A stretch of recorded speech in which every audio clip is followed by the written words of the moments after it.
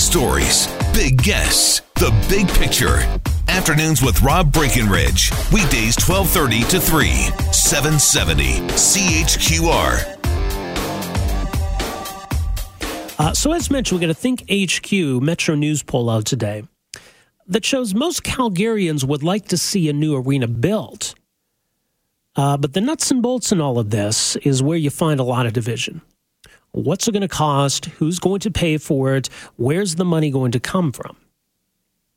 And the idea of giving land for the project, that sort of thing, taxpayers don't seem to mind. Taxpayers also seem to think that if the city is going to put up money for an arena, the city should get something back, should maybe get a share of the revenue generated by that building. So this can get pretty divisive, as we've seen obviously in the last few weeks in the back and forth between the city and the Flames, and a lot of people taking sides here. Now, certainly, I think at this point, it would be worthwhile for candidates to come forward and put their own ideas on the table, their own thoughts on the two offers that we've seen, the one from the city, the one from the Flames, or to bring other ideas to the table. I mentioned yesterday, it seemed odd to me that mayoral candidate Bill Smith was talking about how he'd be able to get a deal done without really talking about what kind of deal he favors, or what he'd like to see, or what he makes of the city's offer, what he makes of the Flames' offer. Another mayoral candidate, Andre Chabot, has floated the idea of finding ways to get an arena built with private dollars. Is that doable? Well, joining us on the line is the aforementioned Andre Chabot, one of the candidates running for mayor. Andre, thanks for joining us here. My pleasure. Thanks for having me. Longtime city councilor as well. So your thoughts, first of all, just on what the city has put forward, whether you think that's fair and reasonable, and what you've made of this whole debate so far. Well, of course, I was party to those discussions, so I felt that the offer that the city put forward was certainly a reasonable interim offer. I didn't necessarily think that was going to be the final proposal, but it's like buying or selling a car. You put forward your recommendation, and you wait to hear back as far as what the other party thinks. And as far as I was concerned, we're still in negotiations, but you know the story. Right. Well, maybe we're not in negotiations, or at least the Flames say we're not. What do you make of what they put forward? Well, I mean, the original offer I thought was just untenable, and the offer that we put forward, they felt was untenable. And right. So the next question is, if they're no longer at the table, what other options are there? And that's why I floated the idea of, listen, if they no longer want to participate in discussions around building a new arena, which I think is a critical thing for our entertainment district, then let's look at creative ways of actually making that happen, even if we have to do it with Calgarians. Well, why is it crucial then, and why, from the city's perspective, do we need a new arena? Well, if you're trying to create an entirely new entertainment district, you have to look at all of the pieces that will make that happen. And obviously, a new center like that can actually host some of the larger bands in our city, as well as a number of other large events that we may not be receiving just because our facility isn't structurally designed to accommodate all of the equipment that some of these larger events require. And hotels and a Class A convention center. I mean, there's a lot of pieces that would make that kind of a district viable. But I think the arena is certainly a critical piece of that. Well, if it's critical from the city's perspective, then doesn't that mean the city should pay for some of it? And again, and this ties back to what other members of the council have said, in that if the city's investing a ton of money in something, then we have to look at a cost recovery mechanism or some public benefit. And as was currently envisioned, it would obviously be single-purpose type venue with only one tenant that would have full control over it. And I don't think that's necessarily in the city's best interest if we're going to put public funds, unless we get cost recovery. So what's the alternative? Is to look at some other ways of funding it. All right. And what might those other ways be? And in particular, then, if we're going to find private funding, how would we go about that? So, again, I don't have all the answers. I mean, there's a lot of really intelligent financial individuals in the city and some well-to-do individuals that have a lot of money that they could invest into something like this. And when I say P3, I'm talking about a private-public partnership, which could include even financial institutions or pension funds. Or, like I said, I didn't actually want to go into the details because I want to create a committee specifically to look at alternative financing options and what other venues we might need in the city. And so not limiting it just to an arena, but also to look at possibly other venues, like maybe a new football stadium / soccer stadium. Well, yeah, I mean, certainly the stadium's part of this conversation, or should be. But I mean, where's the money coming from for these projects? Well, like I said, private sector, the city's involvement would certainly be a borrowing bylaw, and then we could look at a ticket tax or some other source of revenue for us to recapture our principal and interest. So again, no taxpayer dollars. Borrowing bylaw doesn't impact residents if it's a self-supported debt. Self-supported by virtue of revenue created through the venues. So a ticket tax, you believe, I mean, that's where we see some disagreement right now. Obviously, the Flames believe that a ticket tax is money out of their pocket. You don't see it that way. Oh, I don't disagree. It's money out of their pocket if it's their venue or they are 100% exclusive rights to the venue. But if it's being paid for by Calgarians and the private sector, and the city's throwing in some money to get it built, then there has to be some mechanism for cost recovery. So if we borrow money to build this facility, then somehow we have to be able to pay back that principal and interest on that loan.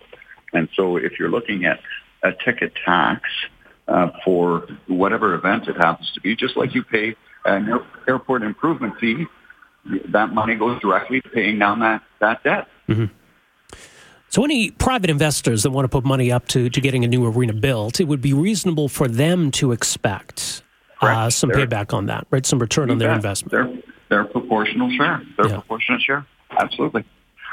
Does that mean we're squeezing the Flames out, or does that mean if the Flames don't want to be a part of it, the city has to move on some way?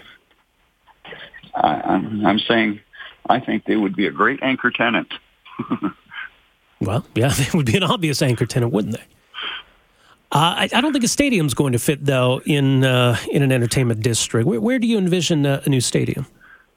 So we, as you probably know, we were looking at a field house up by the university. Right.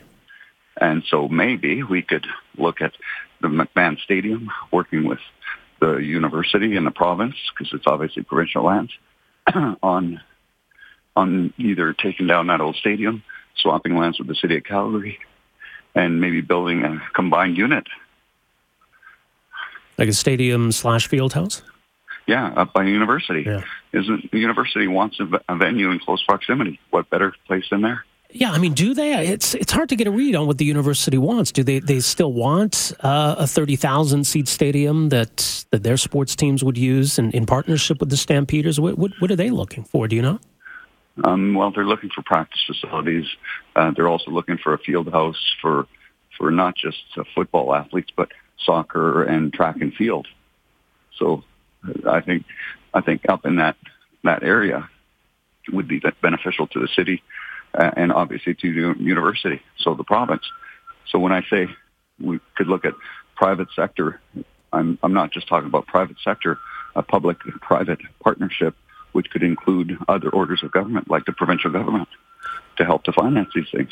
Well, yeah, I mean, obviously the same company owns the Flames, it owns the Stampeders, but you get a sense that even if they don't want to talk about an arena, maybe they're still willing to talk about a stadium? Honestly, at this point, I'm just trying to throw out ideas on options because it seems like the options have been closed.